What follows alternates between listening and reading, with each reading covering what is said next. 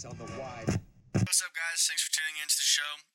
This episode is with Taylor Olson. He started Slingshot.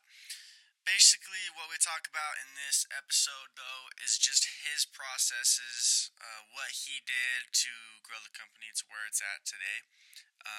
If you're any new entrepreneur or someone that's interested in business, this is definitely your episode. He dives very deep into exactly what he did in crucial stages of his company to obviously get it to where it's at now. So I hope that you, in particular, enjoy this one, if that's you. Don't forget to subscribe to the show and share it. Definitely goes a long way for me to grow this show and get it to people that need this type of content. So that would be much appreciated on my end. And with all that being said, I hope you guys enjoy this episode. So through the mid. Okay, Taylor, you ready to rock and roll? Let's do it. All right, let's go. So, Taylor, just quickly introduce yourself here so we know who you are, what you do, and then we can go from there. My name's Taylor Olson, and I'm the CEO and co-founder of Slingshot. And Slingshot's a customer engagement solution for home services companies. We primarily service pest control and lawn care companies, and we help them get to every lead, every customer need, regardless of the time of day, day of week, or channel. So we give them communication tools and an around-the-clock team that represents their brand and takes care of their customers whenever and however they want. That's awesome.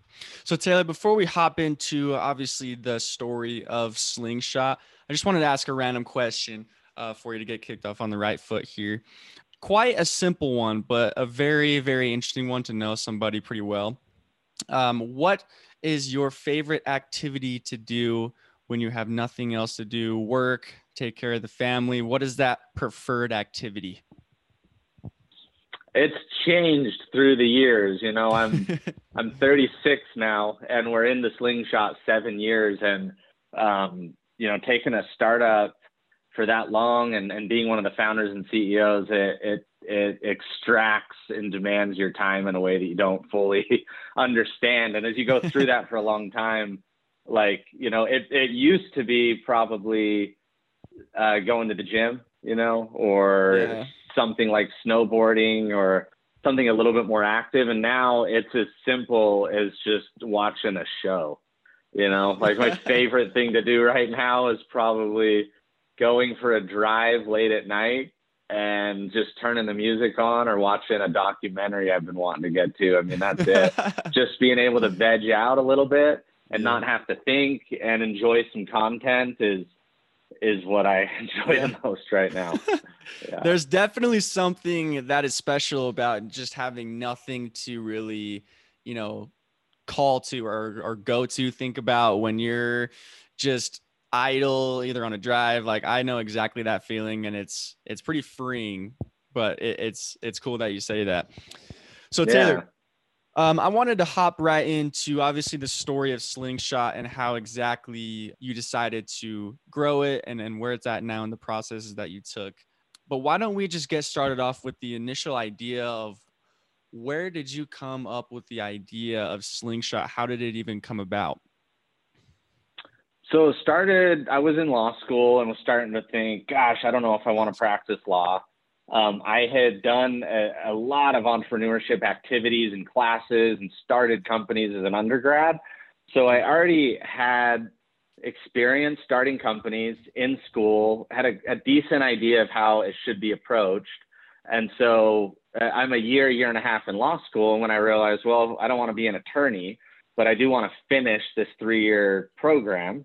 So over the next year and a half, 2 years, why don't I just start another company and see if I can get it off the ground, and then I can be an entrepreneur. So just the beginning idea was, can I just get a business going of any category or any type to make a living? Yeah. And wrote down a few ideas. And one of them that started to work on was what became Slingshot. And at the time, the idea was simply to generate some leads for pest control companies online through building some small websites, running some pay-per-click campaigns, et cetera. And then instead of sending those leads to the pest control company like a marketing firm would do, we said, we'll pay for the ads and then we will take the lead ourselves and we'll convert it. So then what we're handing over to our client is a new customer, which we felt like maybe that would be more valuable and they would be willing to pay a little bit more for that. And we thought that we could complete the loop. So we started to do that. And it was, it was a part-time project.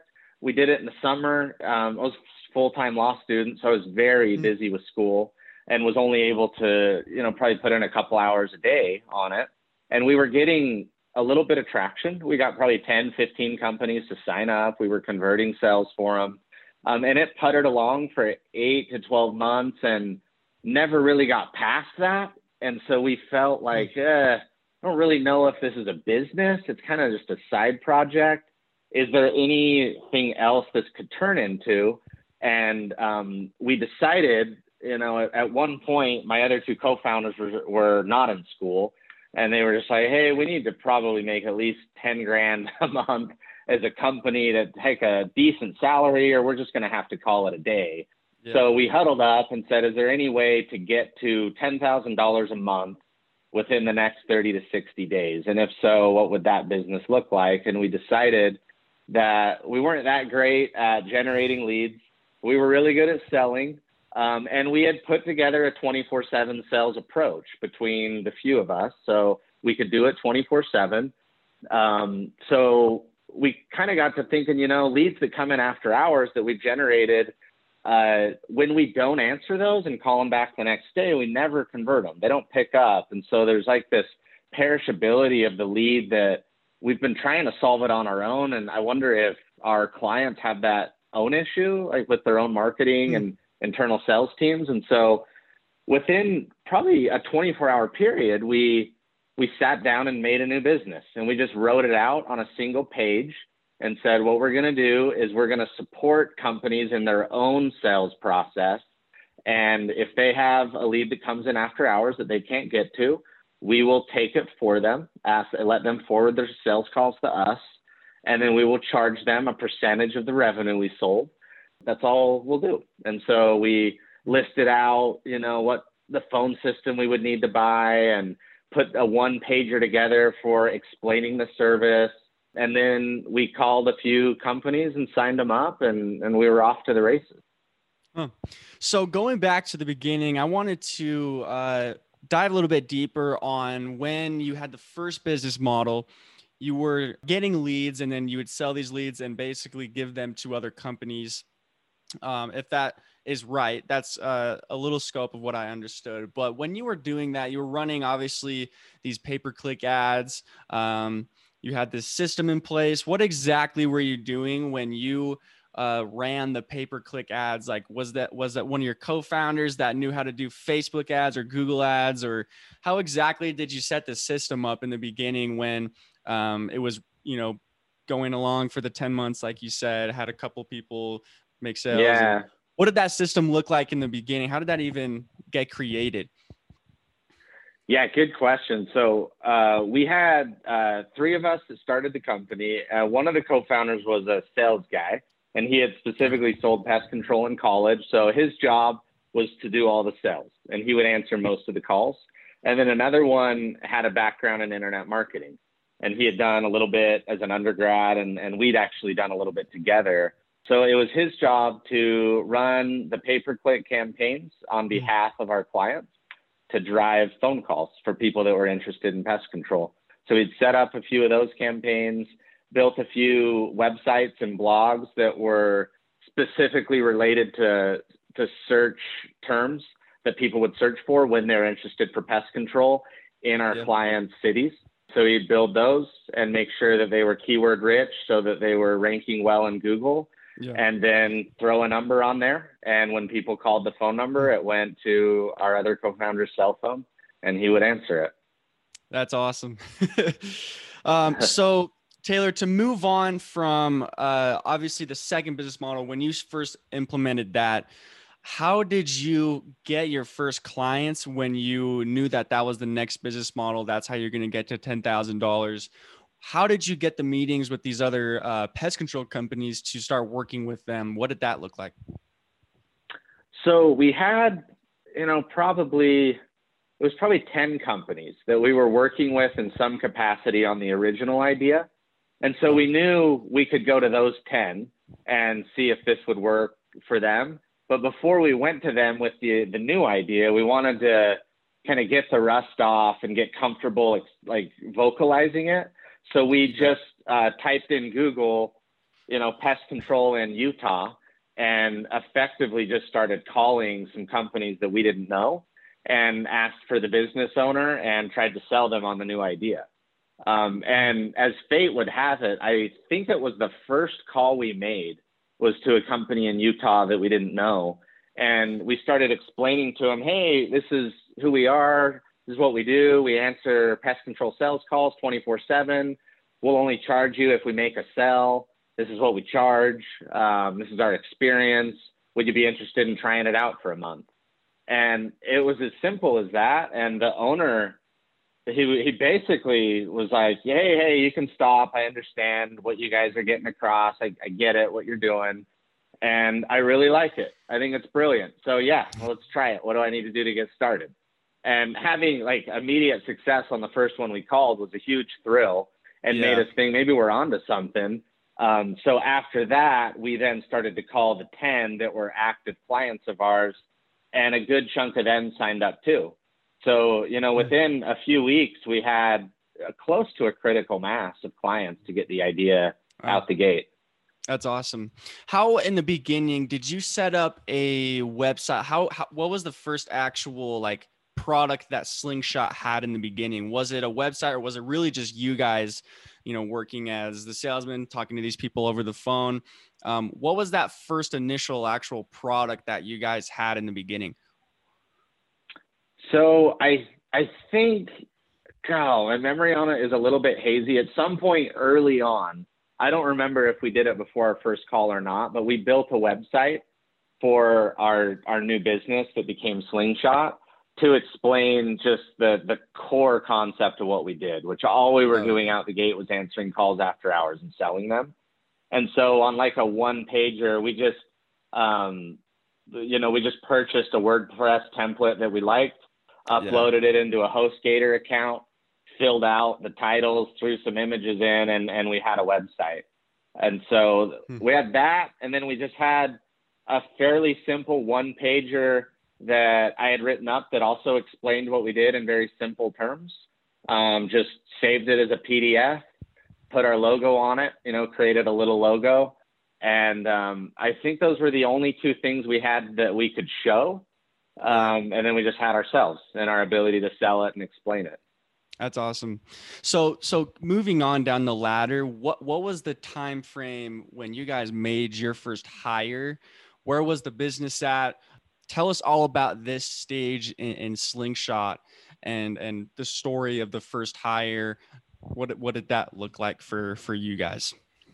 At this point where I was at in the interview, I was just trying to mostly ask the questions that are the most critical in the beginning. Like this question, the first hire, previous questions like the first client and stuff. And Taylor was doing a great job explaining all of that. So I figured why not just hit on the rest of the major questions that people might have with growing a business, because Taylor was killing it with the answers. So my mindset was here, obviously, ask these questions and get as much out of each little step that he took as much as possible. I'm trying to remember how long it took us to make our first hire. Memory serves me correctly, it wasn't that long. I think we were in it maybe 3 months. And so remember that along with just signing up new clients and setting up a phone system, building a website, just kind of the basic skeleton of our business we were doing. And then the three of us were also answering all of the calls that came in. So we were the 24/7 call center. So between those kind of two different needs that we had, it kept us really busy for a few months. And then I would assume it was by the time we were close to 6 to 10 clients, we felt like, we've probably got enough volume. It appears it's working. Our clients have tried it for a month. They like it. We can probably go out on a limb and hire our first employee. And then we hired our first employee, was a kid named Matt who had call center experience and He did an amazing job, and he's with us for several years. Awesome. So I wanted to digress a little bit from the story and progression of Slingshot. I wanted to ask a question that I found just from research online about the company and yourself. It seems like there was a phase in the business where things weren't going so well. If I remember correctly, credit cards was something that you used just to pay the expenses of the business. Is that correct? Yeah, I mean, it's fair to say that financially we were in a state of high risk and barely being able to pay our bills for a while, like definitely in 2014 when we started it, 15, 16, and even some of 17. So it was probably the first 3 years of our business. We had many moments where payroll was funded by my credit card. We had to get an emergency loan at the last minute to make payroll. We got a client that prepaid a year in advance to pay some bill that was due within a couple days. That type of stuff was happening consistently, unbeknownst to pretty much everyone but me. I was over finances, and so it didn't really make sense to scare everyone and to put that type of stress on anyone else. So it wasn't something that I talked about. And also, I always felt confident that at the end of the day, we could find a way. I always felt like, because we always did, it didn't necessarily matter what the crunch looked like, but it felt like we're going to get the cash in the door somehow. So we were always confident we'd get past the next month and the next milestone. And I also had known enough successful entrepreneurs, particularly those that self-funded, to know that, hey, this is kind of part of it, especially if you're going to grow fast. Like, being short on cash isn't something that was unique to Slingshot. That's just part and parcel of growing a business. And so I knew that although it was stressful and risky, I knew that it was normal and that a lot of people had already tread that path and done it successfully. And so it never necessarily spooked me. Yeah. So kind of a follow-up question to that, I feel like would expose a little bit more of how this can be done confidently and successfully going through hard times in a business, which for sure probably will come, or high chance that it'll come for a new entrepreneur, someone that is getting into the space and curious about what kind of things they could see. For you personally, what would you tell them to best prepare for any sort of hardships in a business that really scare you or the company's growth? What kind of mentalities or things would you tell them to perfect, think of, just to make sure that they can make it through, the night, like sleeping in their bed if they can't even get to sleep because they're so worried? What are just some tactics you would tell them to really adopt to make sure that they can get through it confidently? Yeah, there's a concept that is probably a little bit overused now that it is still true, just called grit. And some people have studied grit and how it's a critical characteristic of people that are successful, either in athletics, politics, or business. It's really important. And I think what they're getting at is a determination to find a way to get through, even when it's really, really hard, and to be able to do that over an extended period of time. And so anything that can be done, I think, to flex that muscle of a stick-to-itness and an unwillingness to quit, I think is helpful. And my experience is the best way to flex that muscle and build it is whatever you're working on right now, regardless of what it is, just commit to see it through and put a milestone up on your wall that's a goal with a date that you're going to try and achieve something by that date, or at a minimum, just not quit by that date. And so I had some stuff like that with Slingshot where I never really felt like quitting was an option. I was committed to staying the course for a long period of time. And so I was doing some things that are associated with grit. And then I was also, early on, I thought about, because I had a lot of school debt from law school, a lot, and that was needed to be repaid 6 months after I graduated. The clock started to tick. And so it was very much on my mind, like, what am I going to do to make money? And if I don't make money, what am I going to do about my law school debt? And so I kind of got to this worst case, what do I do if this fails situation early on, which for me, I had determined the worst case, I will move into my parents' basement and I'll live rent free because I didn't have a family at the time. And I'll probably have to declare bankruptcy, which is unfortunate, but I will then get a job in law, or I'll get a job in sales or business development, things that I was comfortable with, and I'll start to make an income. And I'll do that for a few years. And then I'll start another company and try again. And so that very clear understanding of what my worst case, if this blows up, which wasn't that bad, wasn't ideal, but it was living with my parents and getting a job. It wasn't the end of the world. And so that took the edge off of failure, and I felt comfortable failing. And I felt like if this doesn't work out, it's okay. I'll have a second chance. And so I think people getting clear on what their life will look like if they fail and what their options are will probably take a little bit of the edge out of the fear and allow them to be more gritty and allow them to stick to it a little bit more. So I would say those are two things that could help out most entrepreneurs. Yeah.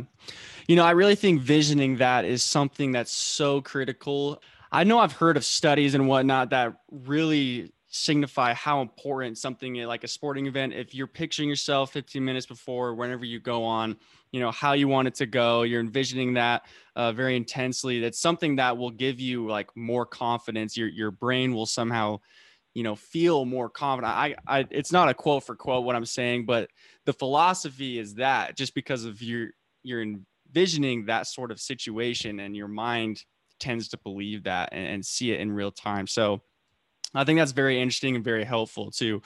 But Taylor, while we're on this topic in particular, sort of off of our, you know, ladder of, you know, seeing how Slingshot grew, I wanted to ask from your experience going door to door, having that, you know, sales experience doing that, what can we learn from the door-to-door experience that would help us in a B2B sales experience or any other sales experience that we would need as an entrepreneur growing a company?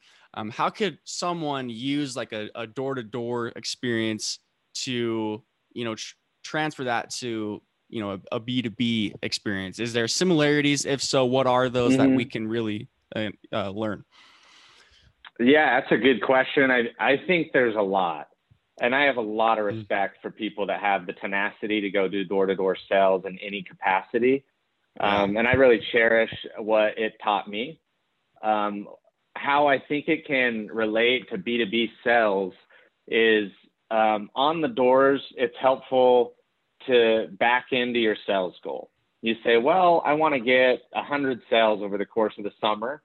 There's about 100 working days, so I need to get one a day.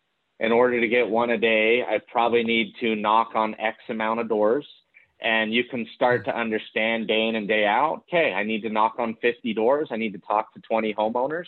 I average a sell per 20 that I talk to, and that's going to get me there. And that's really helpful. And then you grind through it over the course of the summer. And B2B sales, a big portion of it is the exact same. You start to understand how many companies you either need to email or call in order to get to enough decision makers to give a demo. And then you understand the percentage of those you're going to convert and you can hit your sales goal. And so those elements are almost the exact same.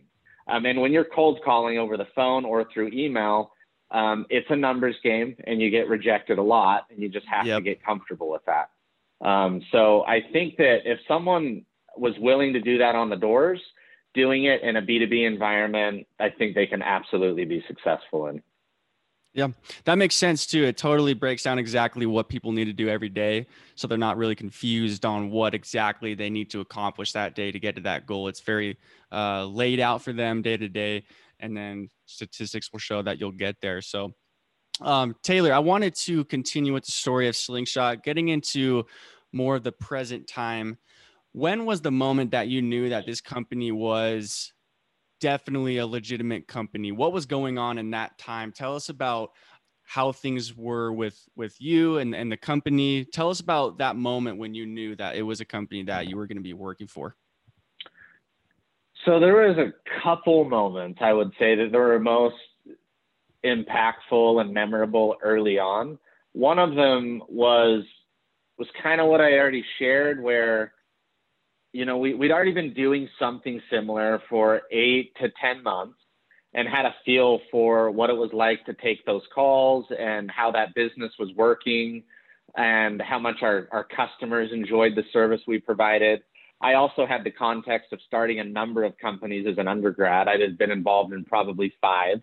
So I had something to compare Slingshot to in terms of the reception of clients and how difficult it was to make money and have paying customers. Yeah. And so with that in mind, it was just very early on, the reception that we got from that first person we cold called and a few of those first 10 that transitioned to our new business model was really good. Like they were just saying, yeah, you guys are onto something here. I like where you're going. Yeah. Absolutely. I'll send you the calls after hours. Let's see what you can do. We were getting a lot more, just something special about the way they were responding to the concept. And then as we performed the service and took the calls, making the sales and putting together the solution, although it was 24/7 and that was tricky, it was substantially easier than what we had already been doing for a number of reasons. The sales leads were better and they were easier to convert, and we just were able to focus on conversion and we didn't have to focus on generating the lead. I'm not quite sure what made it that way, but it was noticeably easier. And then what that turned into was our clients paying us more. We were almost immediately making more money, and they were referring businesses that they knew. We had referrals after month 1. Huge. So it was this comparison of, my gosh, this is so much better than what we were doing in every way. And it was just so clear. So that was big, where it felt like we were onto something special. And it also felt that way compared to the previous 5 or 6 businesses I had done. Slingshot was by far just the most well-received in all those ways. Yeah. And then there was another moment about little over a year in. We'd been growing nicely and having success, and we didn't have much money, but we wanted to go to the big industry trade show, and we were debating it, and we decided to pay about the 10 grand I think that it cost to go. We decided to go, and we had a really small booth in the back of the trade show. We put together some really chintzy marketing materials. You know, we were getting folks on Fiverr to make little infographics for us. I mean, it was really cheap, but we got it done. And the reception at the trade show was phenomenal. We had so much interest, and it was kind of the same thing we experienced when we did those first cold calls. It was just people were really excited by it. We signed a lot up. We got a lot of leads, and we left that on a huge high, just feeling like, you know, this is something. Like, we definitely have a business that can scale. We believe this is probably useful for a lot of industries, even outside of pest control. But at a minimum, it's working in this industry, and we're off to the races. And so those 2 moments combined were just really exciting, and we felt like, we've got a great business here. So Taylor, do you think that because it went so well in the beginning that you scaled too fast? Did you think that you and your company did that, or do you feel like it was growing at an appropriate pace? I think there's an argument that we scaled a little bit too fast for the financing that was available and the experience level of the folks that were on our team. But I wouldn't say we scaled too fast. You know, I think we scaled too slow. Out the gate, we wanted to, there's different styles of entrepreneurship. There's types of entrepreneurship that the purpose is to generate a tremendous income for the CEO or the founders, and that's the point. And if you can do that and you're each making 200 grand a year, then it's good. Business doesn't need to grow beyond that. More of a lifestyle play. And there's a lot of different types of businesses. And the type that I was always intrigued by was a company that went from 0 to 100 million in a fairly short period of time, and it grew very fast. And so we were trying to build that. And so because of that, I wanted to grow faster than we did. Still grew fast, but it was a little too slow for my taste. And I think some of the challenges that we had in the middle were just part and parcel for trying to grow that fast. Is pretty common for companies that are on a trajectory that way. And looking back, I probably should have tried to get a few more folks that were experienced in different areas of the business in the door sooner, and got our financing in a stronger position earlier on. So I see it more as like I should have tactically made some operational changes to meet the pace of the growth, but I wouldn't say we grew too fast. Yeah. So how did you specifically get into the convention that you're talking about? Was it as simple as a phone call, or what exactly went into that, getting into, the convention to spark more interest? Yeah, it's not really difficult to get into most trade shows or conventions. We just got online and we Googled pest control trade shows. And then we noticed that there was one big one that was the biggest for the whole industry nationwide, and had multiple thousands of people that show up and hundreds of vendors that showcase their product on the trade show.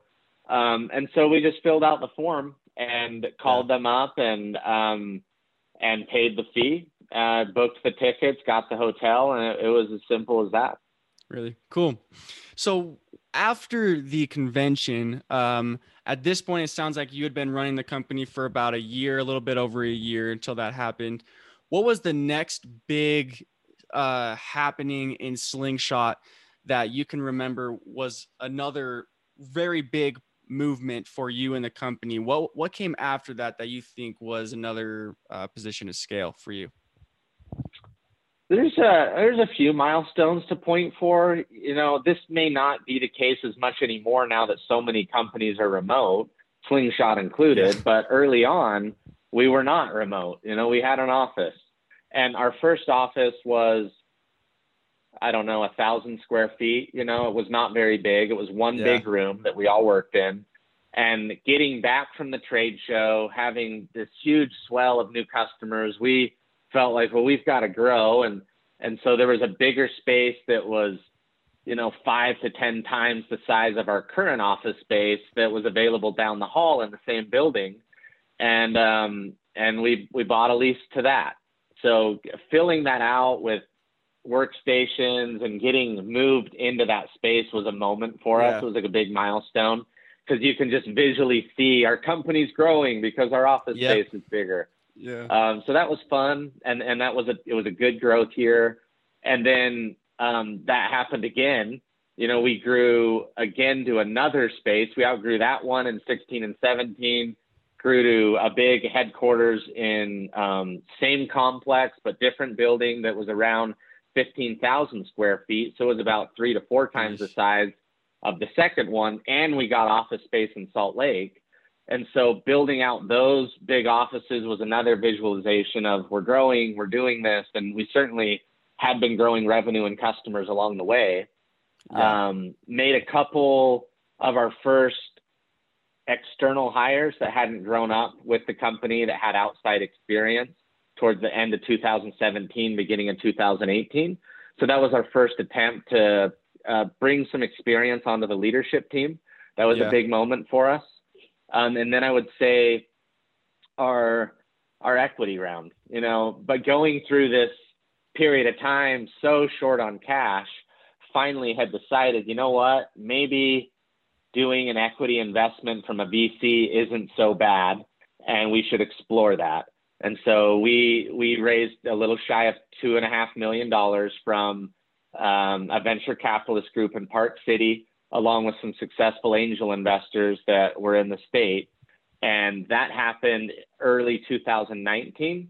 And that was another great moment for us, because it gave us credibility. There's a sense of credibility when you're backed by prominent investors. It gave us help. We had a real board meetings now where we could get real advice each quarter. And it gave us $2.5 million, where we could invest in front of things and upgrade our software and bring on new leadership and And in line with that, another big milestone for us was towards the end of 2019, beginning of this year, 2020. We got really serious about building a experienced professional leadership team. And we filled out most of the traditional roles that you'll see in a business of our size, a head of finance, a head of marketing, a COO, a president, a real strong operator, director of client services, head of product, a CTO that had built really successful software and scaled software teams. All of those roles we hired and filled that team out. And watching that happen was a great moment, because I really believed that they would have a big impact on our company. But now that we're into that experience of letting them lead the company in their departments for the last 6 to 12 months, the proof has been in the pudding. It's been our best year ever. And I would attribute a lot of it to the strength of that team. Yeah. So Taylor, last couple of questions that I want to ask you here. One being about bringing on the leadership that you thought was necessary at the time. I interviewed somebody that was talking about the same thing, and he said that getting these people that are very valuable isn't very easy. They're doing other things. They're working other jobs, building these great companies elsewhere. So for you, how did you go about finding the people that were very, very useful for you? How did you get them on board with Slingshot when that time came? So took a few-pronged approach. Like we were very thoughtful about putting up the position in a job posting. And we took a lot of time. Like, we'd made individual landing page for some of the specific roles, so that it was like very well thought out and articulated of here's what the role is. Here's what we have to offer you in terms of benefits, pay, equity. Here's why it's an exciting time to, like, we took the necessity to market that role serious and had a dedicated landing page on our website for a few of the roles. And then we posted it all over the place, on LinkedIn and Indeed and KSL, and took normal inbound that will do and ran it through our interview process. And then I reached out to folks that I felt like fit the category of experience we wanted on LinkedIn. And I also reached out to my personal network. And through the combination of those things is how we found kind of our first tranche of experienced folks. And then when we did it again in late 2019, I had never thought of doing this before, but I have a friend who's growing a business at effectively the same rate that I am. And he used a search firm, a recruiting firm, for a lot of his big roles and had a lot of success with it.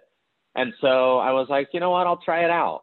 And so I used a search firm in Utah, and they were able to locate a few of the roles, 3 or 4 of them they found, and they were really great at what they did. So they went out and brought in really high caliber talent that I was then allowed to interview and try and convince to work at Slingshot. And there was also, I think, a little bit of momentum that builds with it when you do a lot of these at once. As 2 or 3 came on, that created some excitement, and they reached out to their network, and they were able to refer a few in that filled other roles. And it kind of had a compounding effect where we ended getting, 8 to 10 of these roles over a 3-month period. And I'd say, the most important part of this second phase of doing it was probably the search firm that really got after it for us. Wow. So Taylor, the last thing that I wanted to touch on here, a question that I try to ask all my guests. This question is, if you were to have some newer entrepreneur, some person that wanted to be in this same phase or position that you are, and they ask for one attribute that they should master to become successful as an entrepreneur, what would that one attribute be? What would you tell them? That's a great question. I think I would probably say something related to being persuasive and being very comfortable and confident giving a presentation or convincing someone to do something that your business needs to survive, and the big pegs of that fundamentally, it's all the same skill that works across all these pegs. is like we just talked about, you have to be able to convince talented people to join your team and work with you, or you have little chance of success. You typically have to convince someone to give you money, whether it's a VC or a bank or family and friends. You've got to convince someone to believe in you and lend you some cash. You usually need to kind of lead the effort on convincing a few customers to try you out in the beginning. You've got to be your company's first VP of sales. And those three things are done in almost the same way. It's the same types of skills that allow you to do those. It's all sales. And so I think getting comfortable giving presentations, convincing people to do things that can be a win-win and help your company, just selling in general, is probably the most important attribute that can help you be successful out the gate. Yeah. That's the one thing I think out of all the questions that I've asked, to these entrepreneurs, that's the one thing that I would say if I was on the, other seat. So it's just square one of growing anything, of being, successful, is just like getting people behind you. And I just believe in it 100%. That it's so important. But Taylor, that's everything that I had for you. If you want to just shoot out any links you have for us to find you, do that now, and then we can say goodbye. Yeah, I think the best way to connect is feel free to connect on LinkedIn. I don't know what my actual URL is. I can send it to you, Josh, and maybe you can throw it in the post clip. But it's something to the effect of J. Taylor Olson. And if you just Google that name at Slingshot, I'm sure my LinkedIn profile will pop up and connect with me. Cool. All right, guys, find Taylor on LinkedIn. I will have the profile URL in the show notes if I can find it. But Taylor, I want to thank you so much for taking the time. It was awesome to meet you. Yeah, thanks for having me, Josh. Great to meet you too. Special and present of the fighters. So guys, hope you enjoyed this episode with Taylor. Don't forget to check out the show notes. Obviously, there'll be more information on how to connect with Taylor. More links that will get you to stuff of his that he's created if you are interested. So don't forget to check out the show notes. Also, don't forget to like and subscribe to the show if you like it, obviously. It really helps me get this content to people that are looking for it. So with all that being said, I will see you guys on the next episode.